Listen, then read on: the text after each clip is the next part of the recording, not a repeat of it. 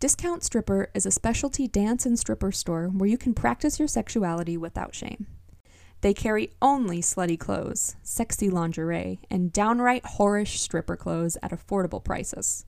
Shop from brands like Pleaser Shoes, Leg Avenue, Dreamgirl Lingerie, and more. Whether you're working in clubs, taking pole classes, dressing up for a partner, or admiring yourself in the mirror, you deserve to feel sexy without breaking the bank. Click the link in this week's episode description and find a lingerie set, micro bikini, or something else that makes you feel like the sexiest version of yourself today. Hello, everyone, and welcome to this week's episode of Empowered Authenticity, the podcast. I'm your host, Kelly Chopa. Oh my gosh, let me tell you all, I went to a training yesterday that was like, I don't know, 5.5 hours or so, and I am sore as shit. So this was a pole training, and it was a lot of aerial stuff, which I don't have a lot of experience with, and there are muscles in my shoulders that I didn't even know I had that are so fucking sore. Like, oh my god, I'm so sore that, like, rolling over in bed last night was a real struggle. Like, adjusting the covers was a real struggle. So yeah, I'm feeling it today. But you know what? I'm really proud of myself and how far along I've come in my pole journey. You know, I never considered myself somebody who was like exceptionally strong. And I feel like pole has really helped me to feel stronger, and it's helped me to find a lot of confidence, and it has also required that like I tune into my body more. And I feel like when I first started doing pole, you know, the instructors would tell you like, oh, pull with this hand and push with this hand, and I felt like I kind of half-ass did that. Like, I was more concerned with like the movement itself. But now I'm able to focus more on like the technicalities of it all and the mechanics. And that, I feel like, helps to make me even stronger, and also helps me with my overall pole journey and technique. And I'm just really, really proud of myself. I feel like I've learned so much more about my body, and you know, hopefully I'll be able to teach pole, burlesque, and chair for one of our local studios soon. And I had this thought cross my mind that I wanted to share with you all. So you may or may not know, but I gained weight over the past couple of years. I'm not going to justify that weight gain. I'm not going to shame myself for it. My body is going to change. It's just the way it is. And I haven't always felt great about it. You know, some days I can accept it more easily than others. And sometimes I get frustrated with myself for being upset about my weight, because I know it doesn't really mean anything. And so I was thinking yesterday, like, oh, I bet with like amping up my activity levels in this way, I'll lose weight. And I stopped myself like right after I finished that thought and just said, why does that matter? Like, you are going to get stronger. You are going to get better at pole. You are going to teach others about body diversity and body liberation and sexual liberation and just being a fucking badass female. Like, it doesn't matter. And so I've made this pact with myself that I'm going to trust my body to do what it needs to do to allow me to live the life that I want to live. So if that means I become more muscular, great. If that means that I lose or gain weight, fantastic. Like, I am really working towards trusting my intuition, trusting my body. And some days that's easier than others, right? We're not always going to be completely satisfied with our bodies, especially when we see so frequently Who gets the hot boyfriend? The hot skinny girls. But that's all pretend, you know? Most of us are just out here like with average sized bodies, and a lot of us are out here with bodies that are considered, you know, bigger than most. And it just doesn't matter. It does not matter. There are so many more interesting things about me than my weight. And I swear. And you know, I used to get so excited when people would comment and be like, "Oh my gosh, have you lost weight?" And then I started not losing weight. And it was like, nope, not losing weight. I actually gained 6 pounds, but thanks. I'm like, why is that the first thing people say? Stop. Stop it. You can tell me I look happy.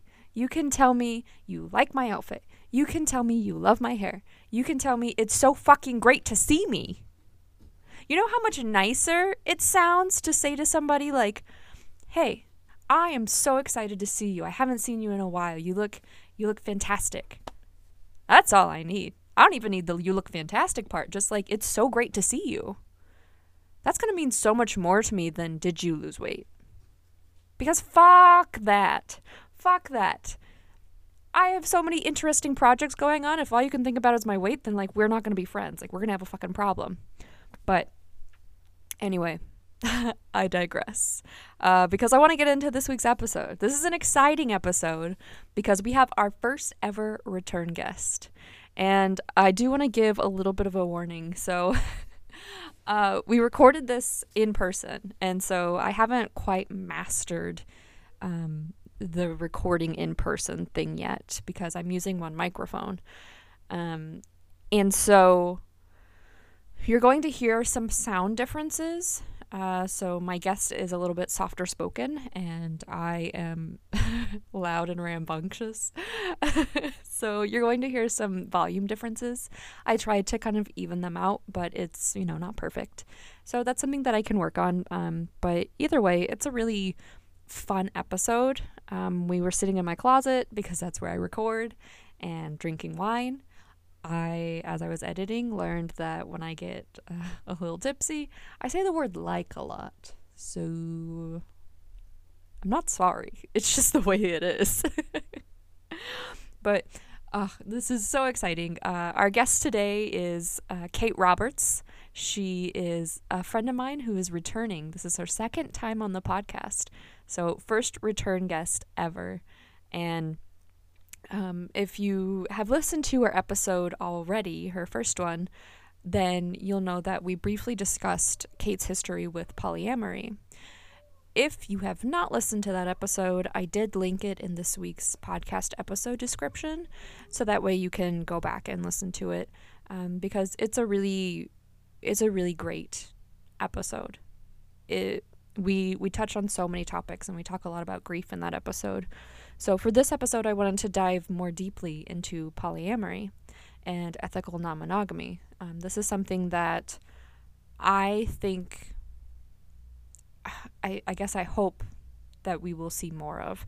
I hope that we'll see more representation in media, and I also hope that we can kind of collectively broaden our perspectives to accept polyamory and ethical non-monogamy as valid ways to have relationships. And also, I think, you know, for a lot of people, they would benefit from ethical non-monogamy, because I don't know about anybody else, but the thought of being somebody's like everything and only source of love is truly terrifying to me. And yeah, it's interesting. So I am constantly working to understand the concept of romantic love. I understand platonic love, and I also struggle with like what does it mean to love someone romantically? Like, I just don't know. I don't know. And it might just be the way that I'm built. I don't consider myself a romantic. But yeah, so I loved this conversation. I loved hanging out with Kate. I always love hanging out with Kate. Also, you will hear some distractions from the cats. They were really excited to have somebody else sitting in the closet. So prepare for that. But yeah, I think that you'll really like this episode. There's so much wisdom imparted from Kate. And I always... Welcome back to the podcast, Kate. Thank you for having me back. You're my first, repeat guest. Oh, I like that. It's really exciting. And I'm sure the people are going to love it because, your episode has been the most listened to. How does that make you feel? I'm surprised, honestly. I mean, that's really cool. I like that people like to listen to it. But yeah, it's kind of surprising. I'm not surprised, but I am like, fuck yeah! So I wanted to bring you back because a topic that we touched upon last time was polyamory. And so I would love to hear more about your experiences and just more about that in general. But before we get too far into it, do you mind giving us a little bit of a 30-second bio about yourself for somebody who maybe hasn't listened to the other episode? Which, what are they even doing? Yes. So my name is Kate Roberts. I have been on Kelly's podcast one other time, talking about therapy, mental health, grief, polyamory, stuff like that. But I am a marriage and family therapist. I work a few different locations. At my clinic has the Pocket Center for Psychological Services. Yeah. What else? I don't know. I don't know.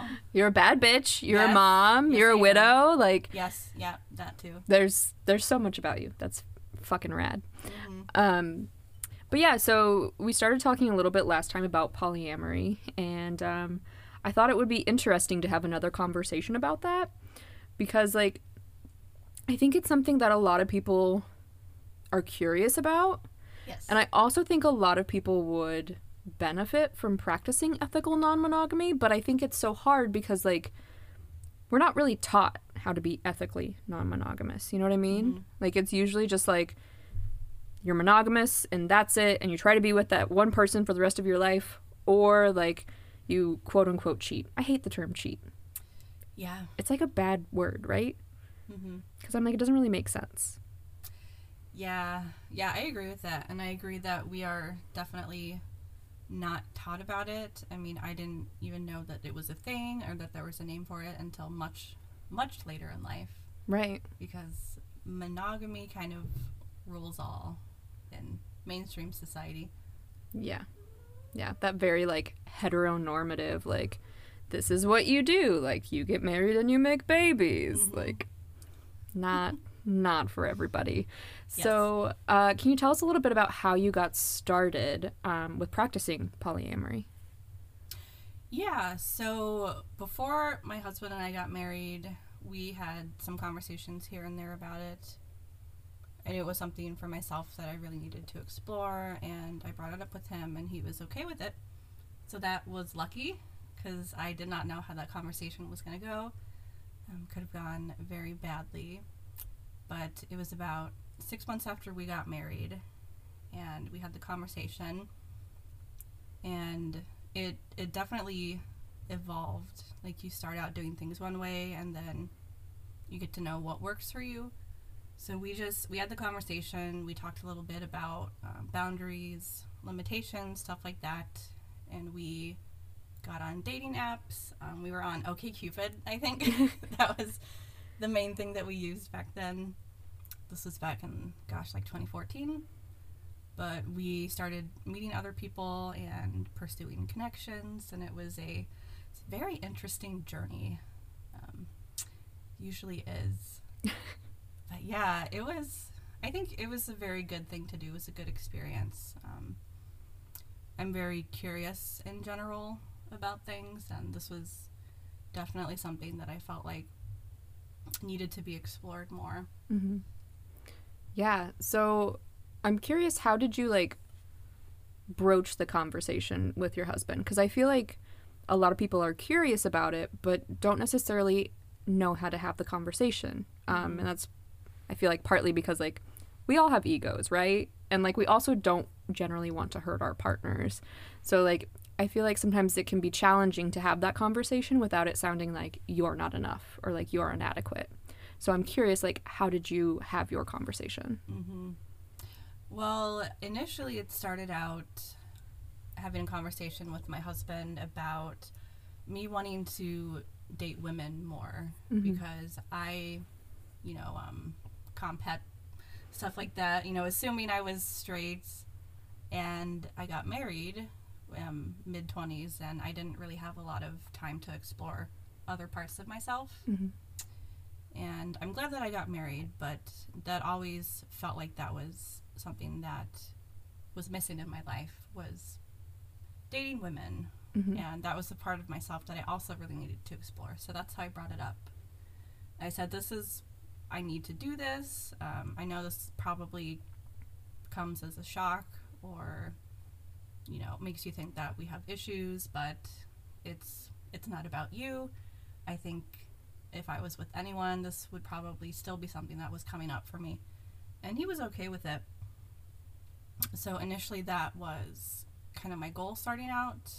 But as we talked to other people and had more experiences, we opened up the door to whatever felt right. Yeah, and it sounds like he had a really like supportive response, right? He was like, oh yeah, like that kind of makes sense. Like I kind of feel that way too, right? Yeah, I was very lucky because he was a very open person, and he did not take like the toxic masculine view of it, like, oh, I'm not enough, like my manhood is threatened because you don't want to be monogamous with me. So I was very lucky that he was a very, I guess, evolved man, which is the only reason I married him. I mean, there were other reasons, but that was the main reason. It's just he was so open about those things, and I felt comfortable talking about those things. So that was fortunate. Yeah. And I think for some people they view like polyamory or ethical non-monogamy. Which do you have a phrase that you prefer? That's the interesting point, because ethical non-monogamy is more of an umbrella term. Like there are a lot of ways to be ethically non-monogamous. That includes open relationships and swinging and just however it looks for you. For us, we use the term polyamory because it was not just about hookups and sex. Like we actually wanted relationships with people. We wanted really authentic, real relationships and the option to love other people. So I say, yeah, definitely more polyamory. That's how it was for us. Yeah. That's really interesting. And like, I guess I feel a little like ashamed that it's like interesting to me, but I think it's just because like, again, we aren't taught that like ethical non-monogamy, polyamory, that like any kind of like open relationship is acceptable in society. Like we don't know how to do it. Right. So I'm wondering like what kind of learning curve did you have going into this endeavor? So there is definitely a learning curve. I think the idea of it and the actual practice of doing it can be very different. For myself, I saw a lot of things come up for myself that I anticipated being an issue. Like when I was much younger, I had a lot of issues with anxious attachment and abandonment. So some of that stuff came up for me, and some of it came up for my husband as well.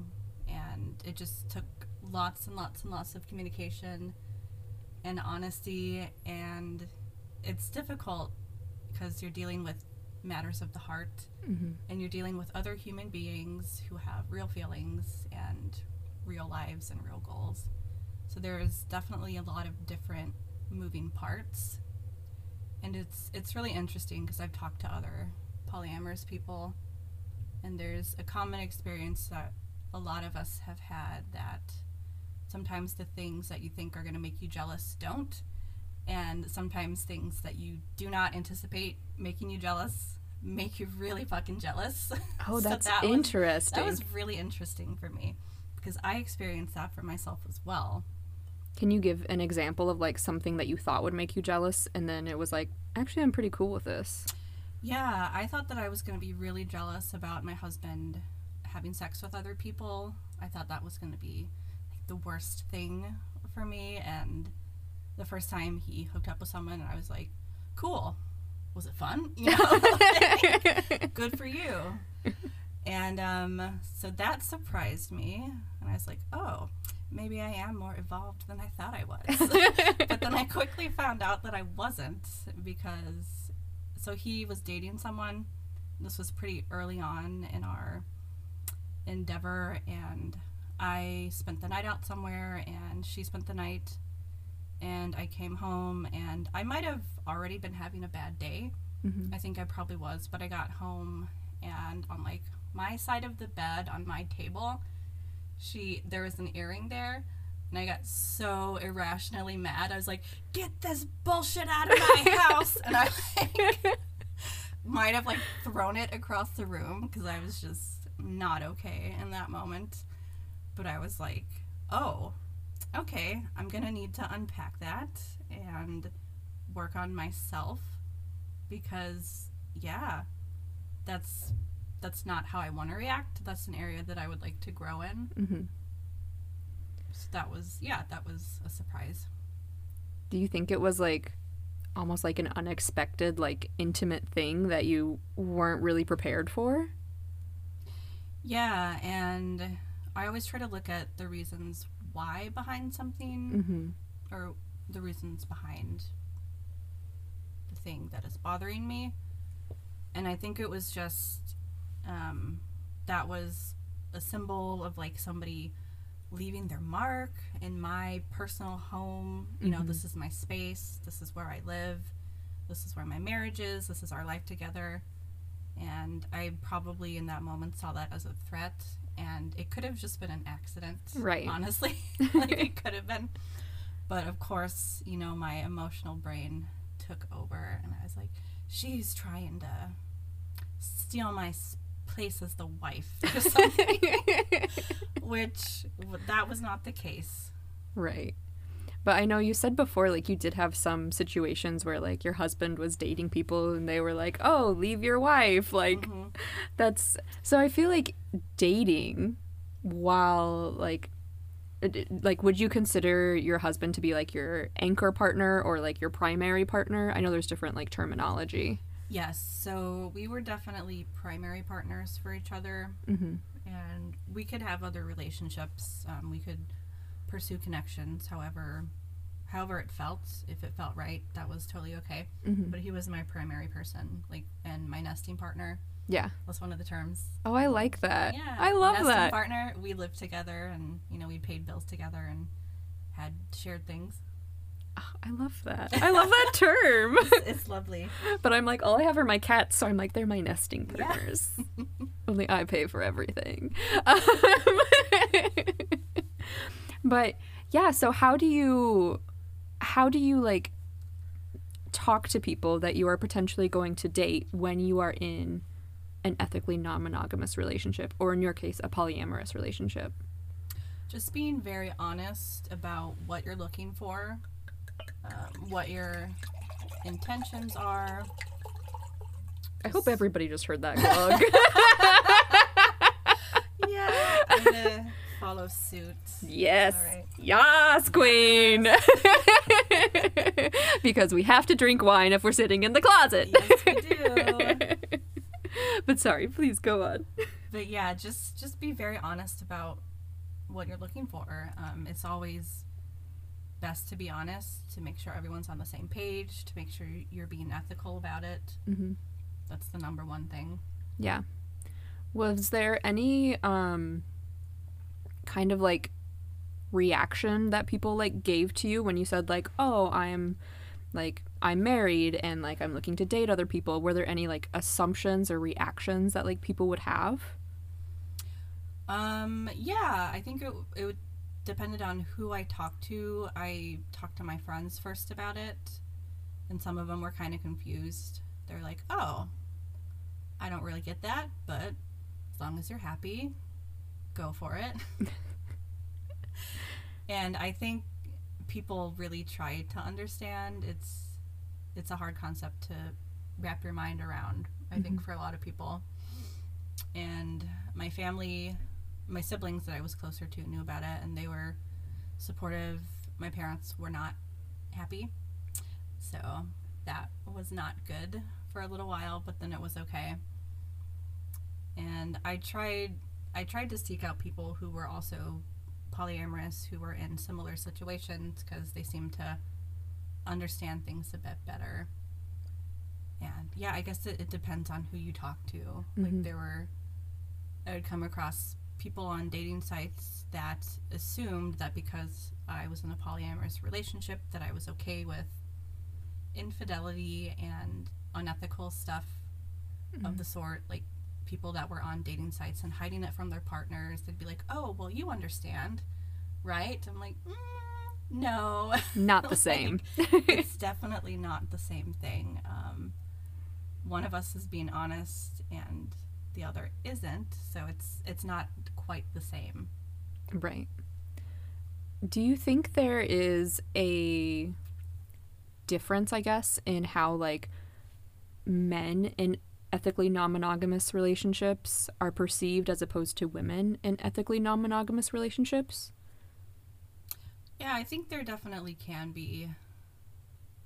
With men, there's a whole thing. Well, there's a lot of terms, so if you don't know what they mean, just I can clarify. There's a thing called one penis policy, which means that I'm a man, my female partner can have relationships or whatever with other women, but I'm the only penis that gets to be involved.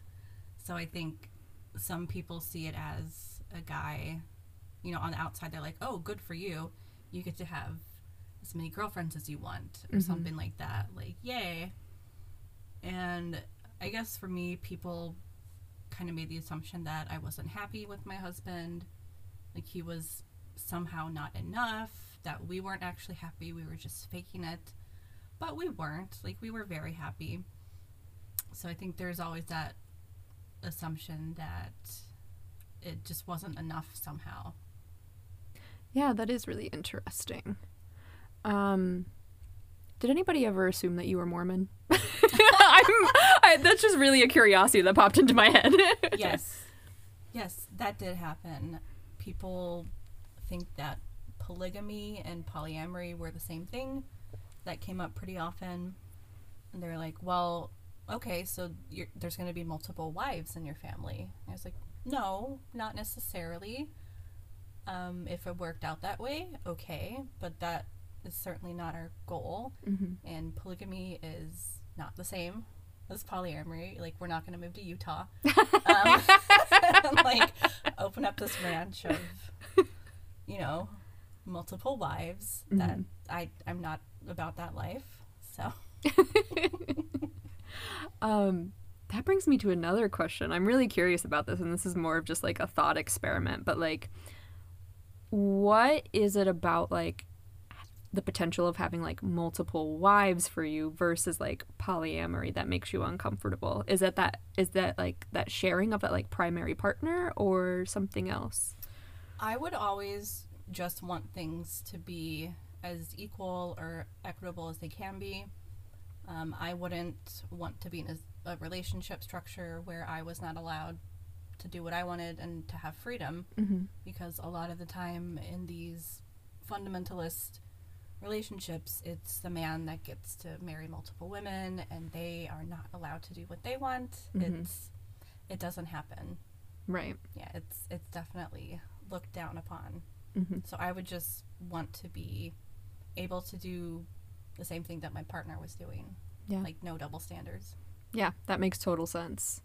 So because I know there are different ways to have these relationships, right? Like, some people talk openly to their primary partners about like their experiences, and others not so much. Can you talk about like what kind of rules that you had that worked for you, understanding that like people need different things? Yeah, I think it is very personal. It's a very personal thing. What works for one couple is not going to work for other couples. We had rules about honesty. Always be honest, no matter how painful it was or if you thought it was going to cause conflict. It's always the best policy.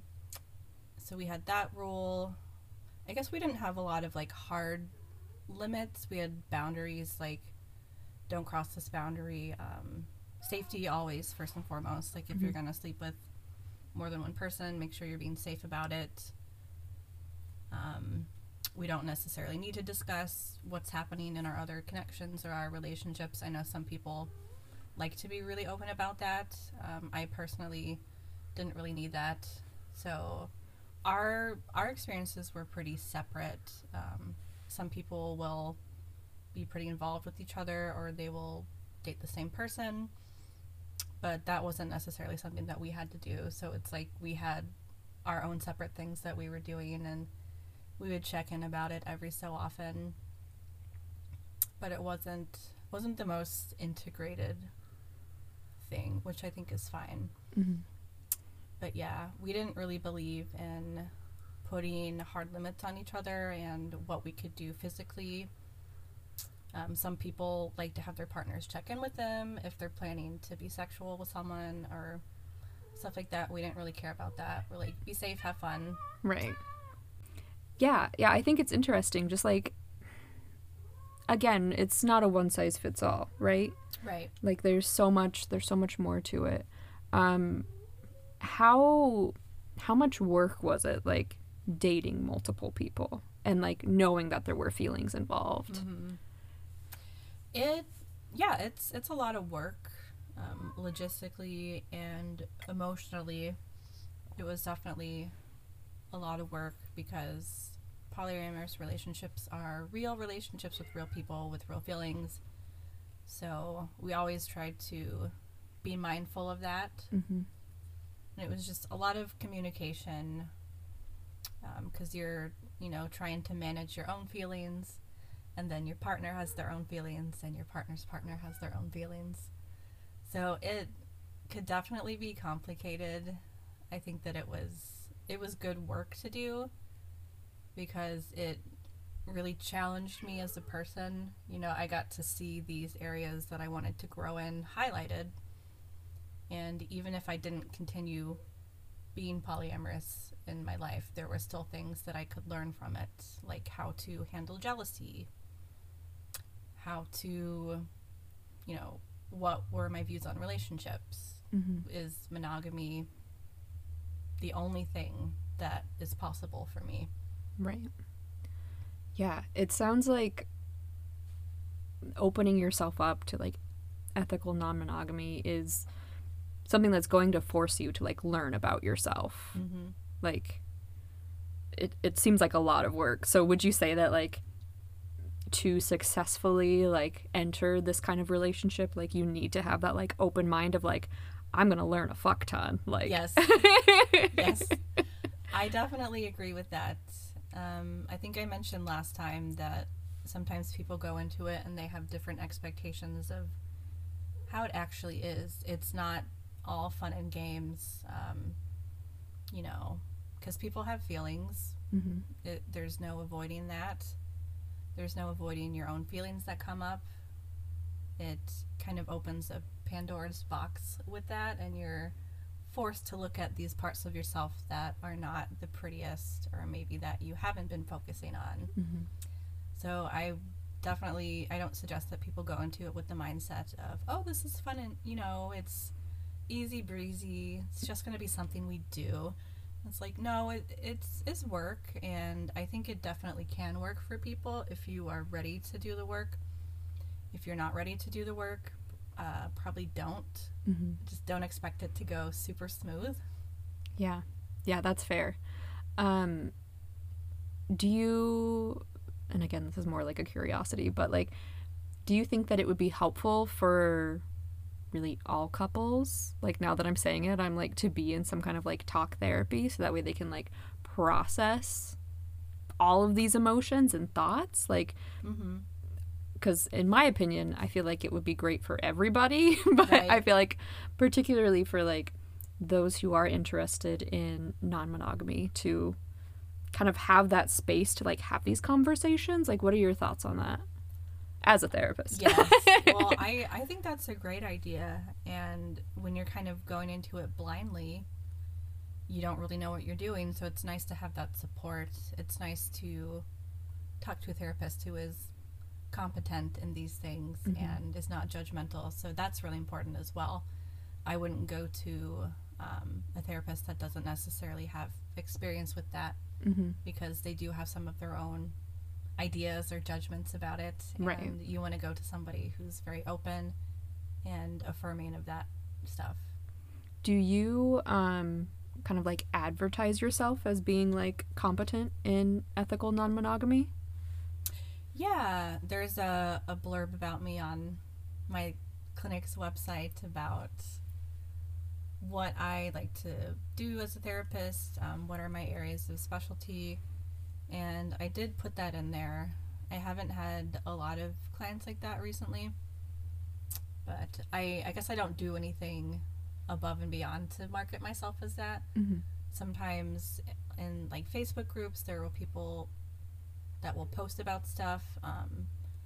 They'll ask, like, does anyone have experience with this? I'm looking for a therapist that is competent in this stuff or can at least be non-judgmental. And I've thrown my name out there a few times and worked with some people that way. So That's awesome. yeah, it's nice. I think that's so cool. I feel like, you know, I talk about this a lot, but there are so many different ways that we are all marginalized, right? Like, for example, you and I are marginalized in the sense that, like, we are women and we are queer.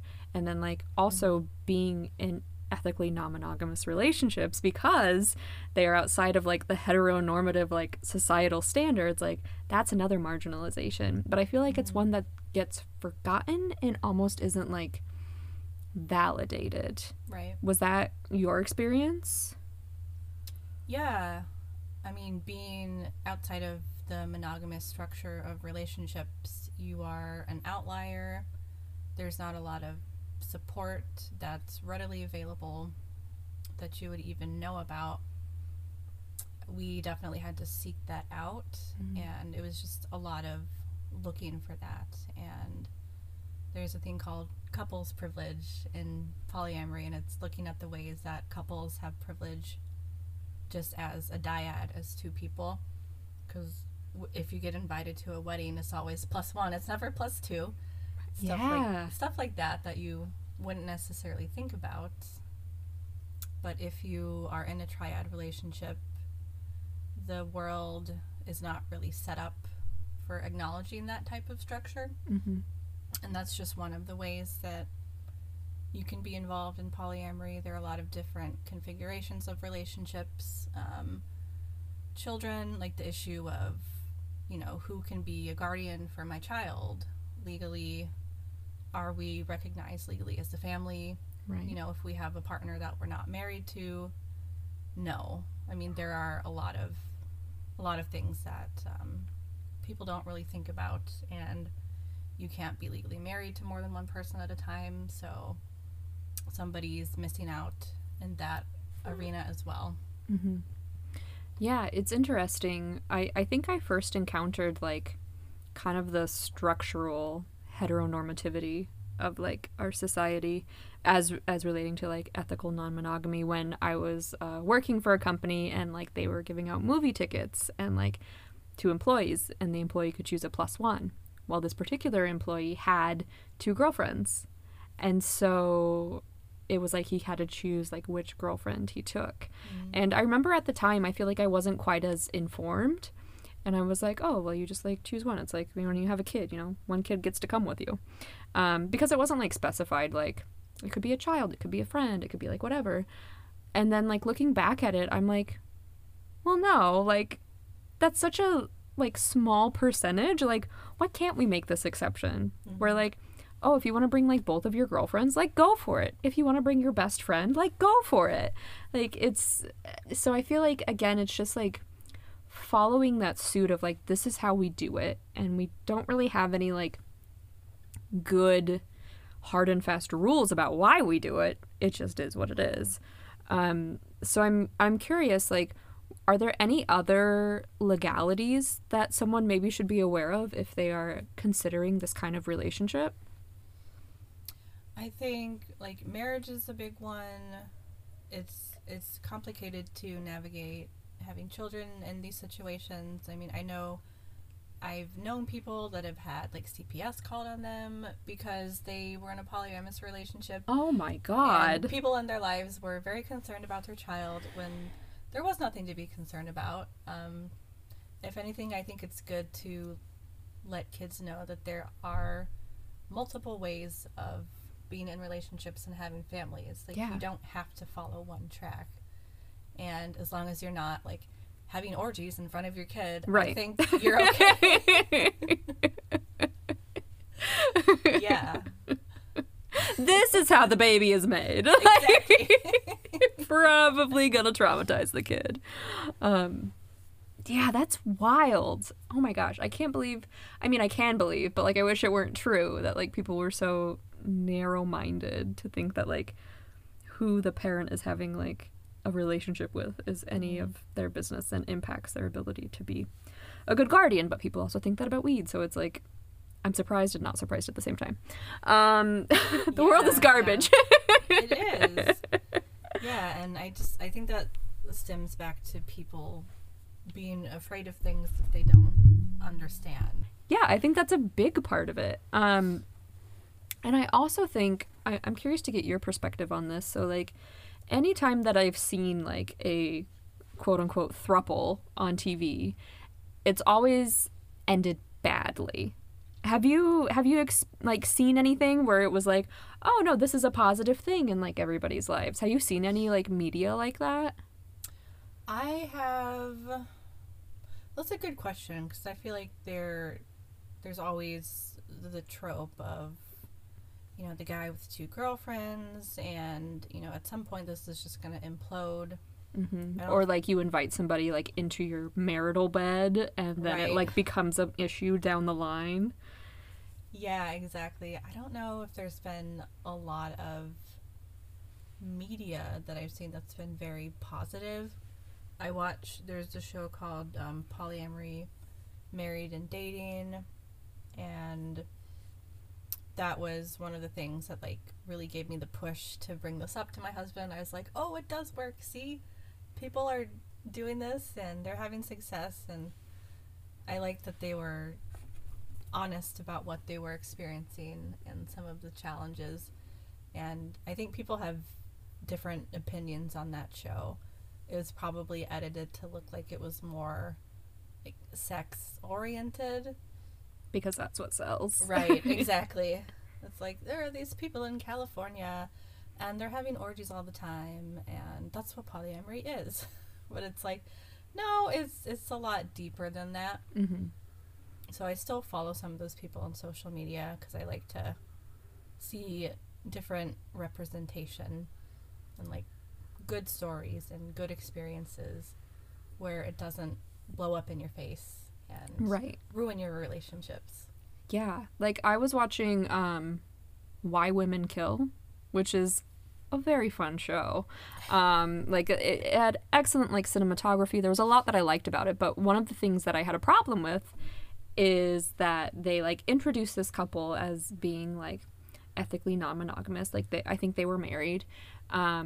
And it was like, oh, the wife had like a girlfriend, and then it turned into like the girlfriend moved in, and then they were like having threesomes and all of this, and then like she went and turned on them and tried to kill them. And then it was like, oh, and this is what happens when you bring somebody else into the relationship. And I was like, fuck, I thought this was gonna be like such a good spin on it, and it just like ruined it. I hate that. It was a real bummer for me. Yeah, I hate that. So I hope that like in the future there will be more media that shows like what a positive impact it can have in people's lives. Because it sounds like for you it was like a really positive way to like explore other parts of you that hadn't been explored yet. Yeah, it was. I think, well, we talked briefly about TikTok earlier. There is this couple that I came across on TikTok, and I think their account is called Decolonizing Love. Okay. Which I thought was really interesting. And they're talking about that in lots of different ways. Like, we're looking at this through the lens of racism and toxic masculinity and patriarchy, and looking at how all of that affects our view of relationships and love. So I thought that was really interesting. So I did watch a few of their videos, and I was like, oh, this is really cool. And there's like a very cute exchange. It's a man and a woman, and the man had just come home from a date with someone, and his partner asked him how it was, and he was like, oh my gosh, it was great, like she made us cupcakes. And his partner was like, oh my gosh, you have to marry her, oh my gosh, I love her. And I was like, it was just very cute. It's like heartwarming. Yeah, I follow a couple on Instagram, and I think their tag is like polyam fam, and so it's like a man and a woman who are married, and like he like gets a text and it's like, I just saw your wife out with this guy, and like he responds and is like, did they have like leftovers? And he was like, what are you talking about? And he was like, did they have food in a bag that they were bringing home? And they were like, yeah. And he was like, yes. School. I'm like, I love that idea. I love seeing positive representations and positive stories where people are experiencing compersion, which is the opposite of jealousy. Oh. It's being happy for someone else's happiness. I think that's a really cool term, because that actually surprised me as well, because when my husband and I were dating other people and he was having good experiences, I just found myself just like smiling and being like, aw, I'm so happy for you. You being happy just brings me happiness. And like the little voice in the back of my head that was toxic monogamy was like, no, don't be happy about that. But then I was like, wait, that doesn't make any sense. Yeah. It's like, no, I do actually feel naturally happy about this. Mm-hmm. So that was a really cool feeling. That was new. Oh, that's so interesting. I feel like, in my mind, that's like the ultimate form of love, right? Just like wanting the other person to be like happy and experience joy. And like, I think it's hard for us because our ego gets in the way and is like, we're the only one who should bring them joy, which is so unrealistic. Like, isn't that kind of an impossible thing to set yourself up for? Like, yeah. I will be this one person's everything. Right. I will be your one source of love and happiness and all of these things that you need. I feel like that's a lot of pressure to put on one person. Mm-hmm. And I personally don't want to be that for someone else. Agreed. I don't want that. Mm-hmm. It's a lot of pressure. Yeah, it's so hard. And so I feel like there are a lot of people out there who would really benefit from this kind of lifestyle. And that's why I wanted to have you on the podcast. I mean, also, I wanted you on because I enjoy spending time with you, and like we get to sit in my closet and drink wine like a couple of fucking weirdos, and exactly. I appreciate that.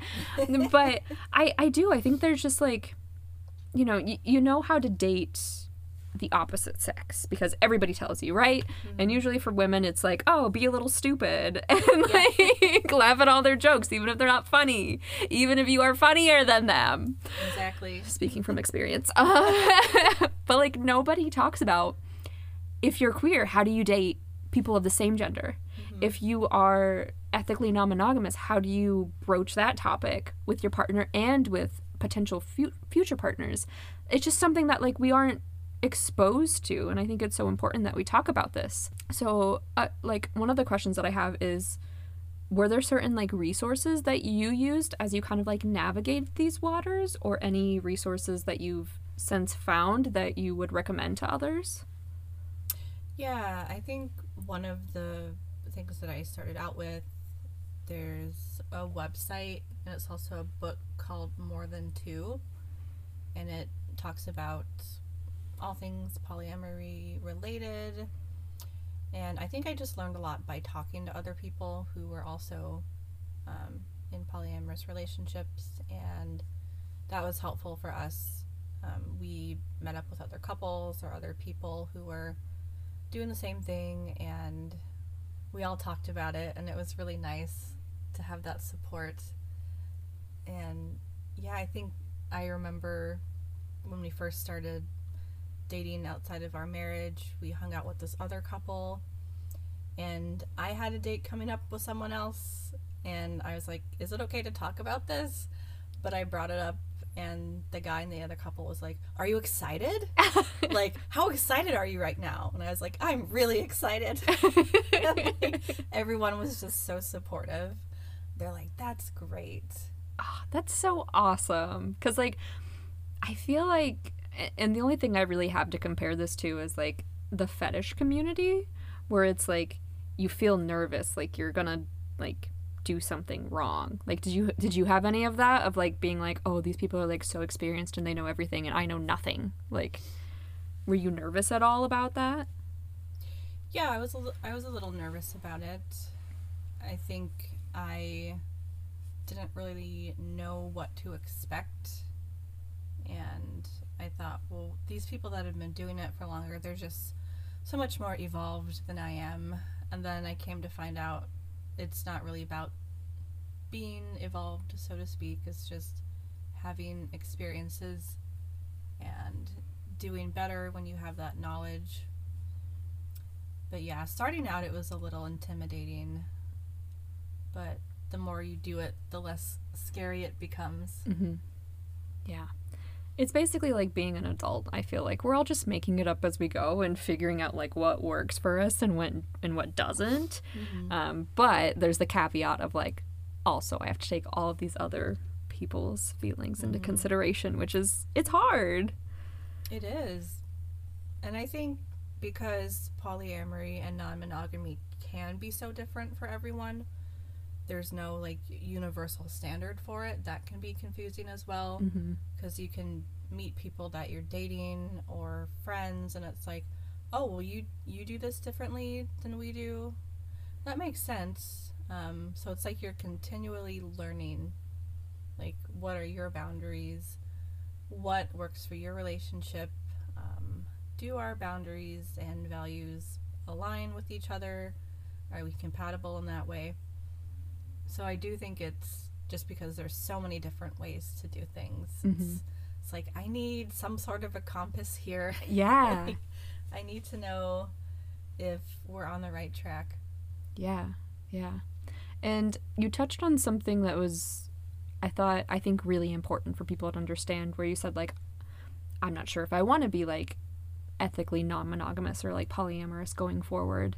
Like, I think that's so important too. Like, you can choose to be polyamorous or ethically non-monogamous in like one relationship and not necessarily want that for the rest of your life. Like, can you speak to like how you kind of like view that? Yeah. I don't think there are any rules. I know that there are people that view being polyamorous or ethically non-monogamous as an orientation. It's a part of themselves that is not going to change no matter what. And there are people who view it differently. And I think it's whatever works for you. I think it was a very good thing for my husband and I to explore. A lot of things changed for me as I got older and after he passed away. I personally, I don't have it in me to be in a polyamorous relationship right now, or ever, maybe. I'm not really sure, because I have no idea what the future holds.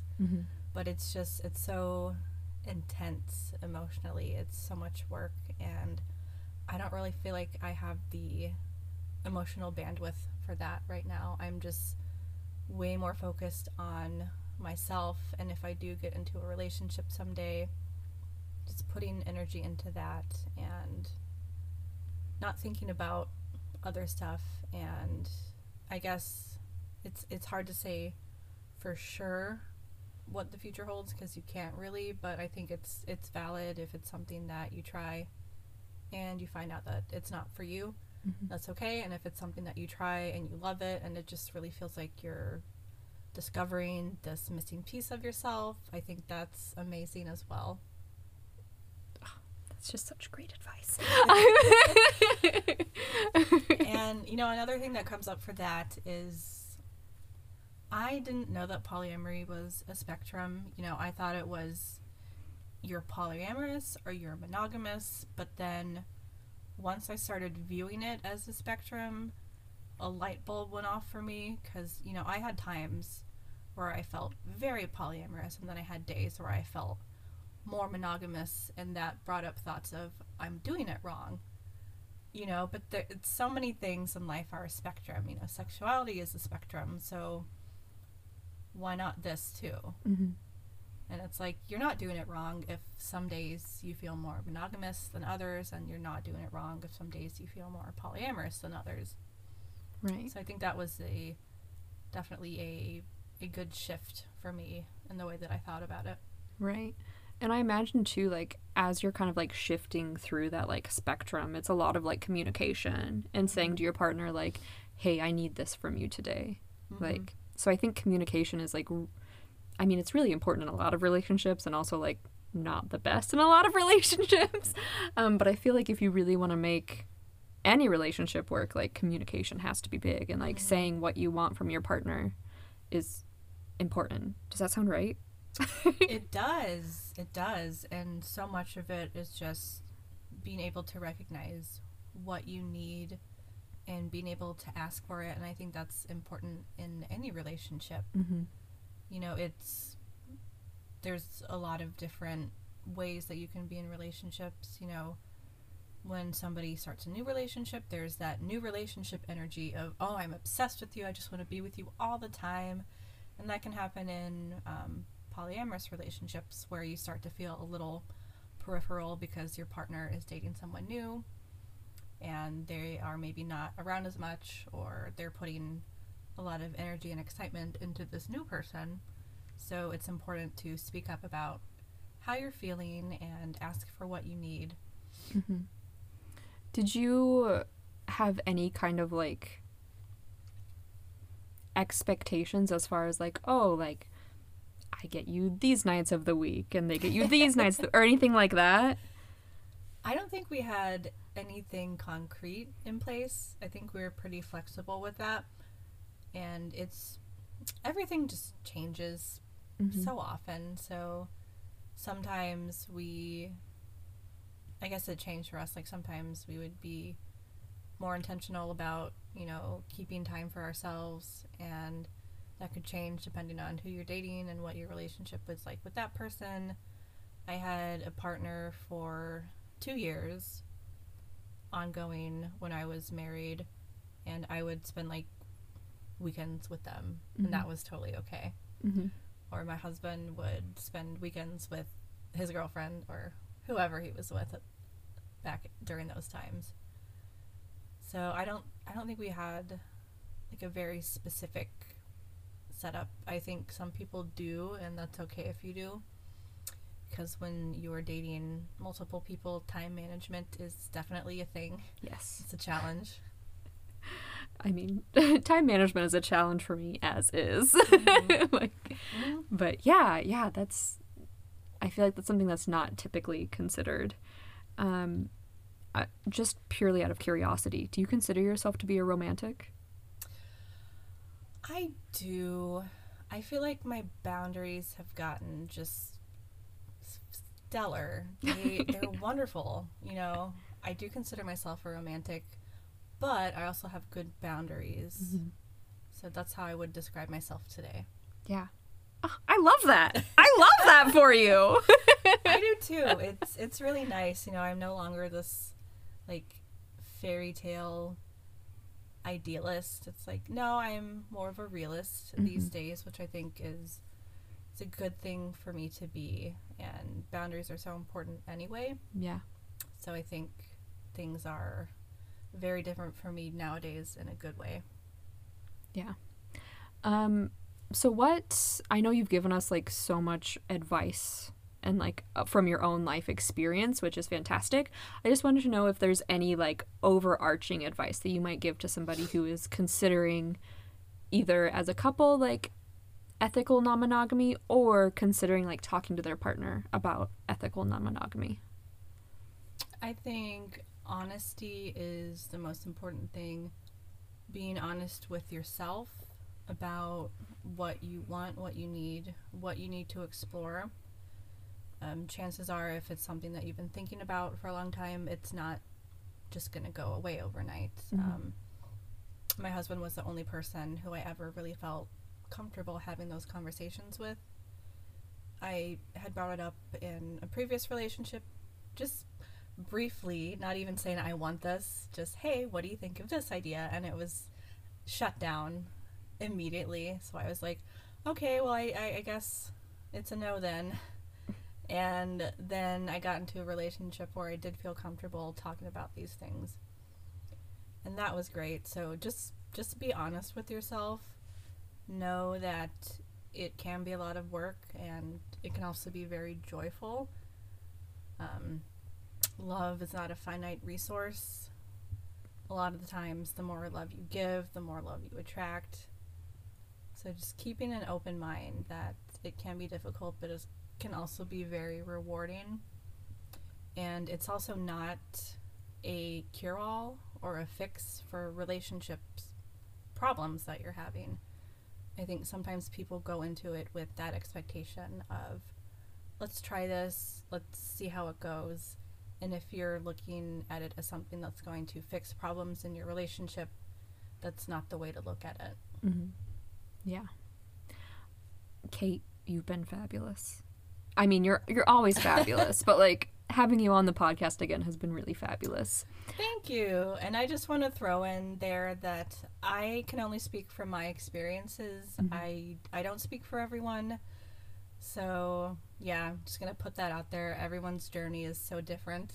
Yeah. So, yeah, if you feel differently than what I've said, that's totally valid.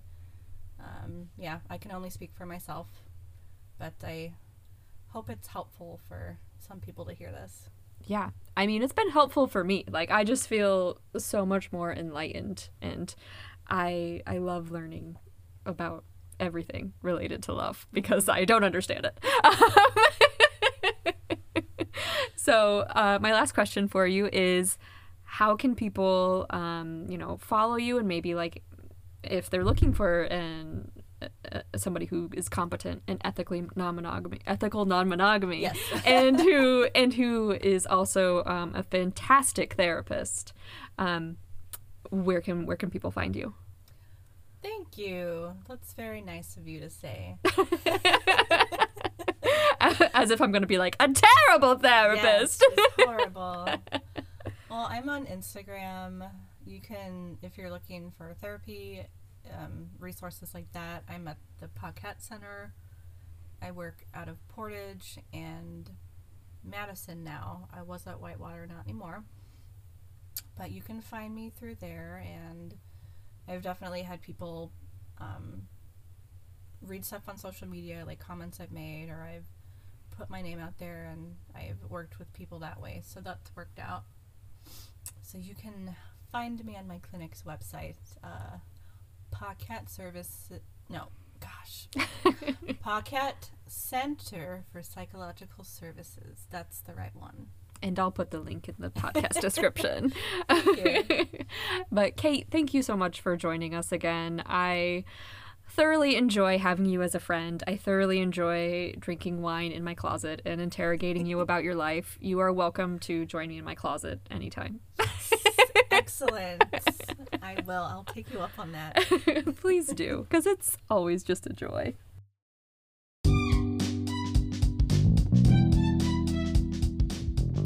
Thank you for listening to Empowered Authenticity, the podcast. Please make sure you rate, review, and subscribe on Apple Podcasts, Spotify, or wherever you get your podcasts. If you like more content from Empowered Authenticity, make sure to follow on Instagram at empowered_authenticity. We'll see you next week.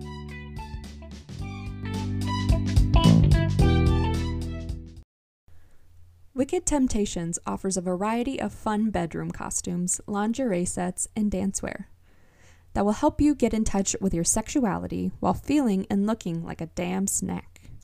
They offer a variety of styles and sizes to meet the needs for everyone and anyone. Click the link in this week's episode description to find that special sexy little thing that makes you feel like the diva you are today.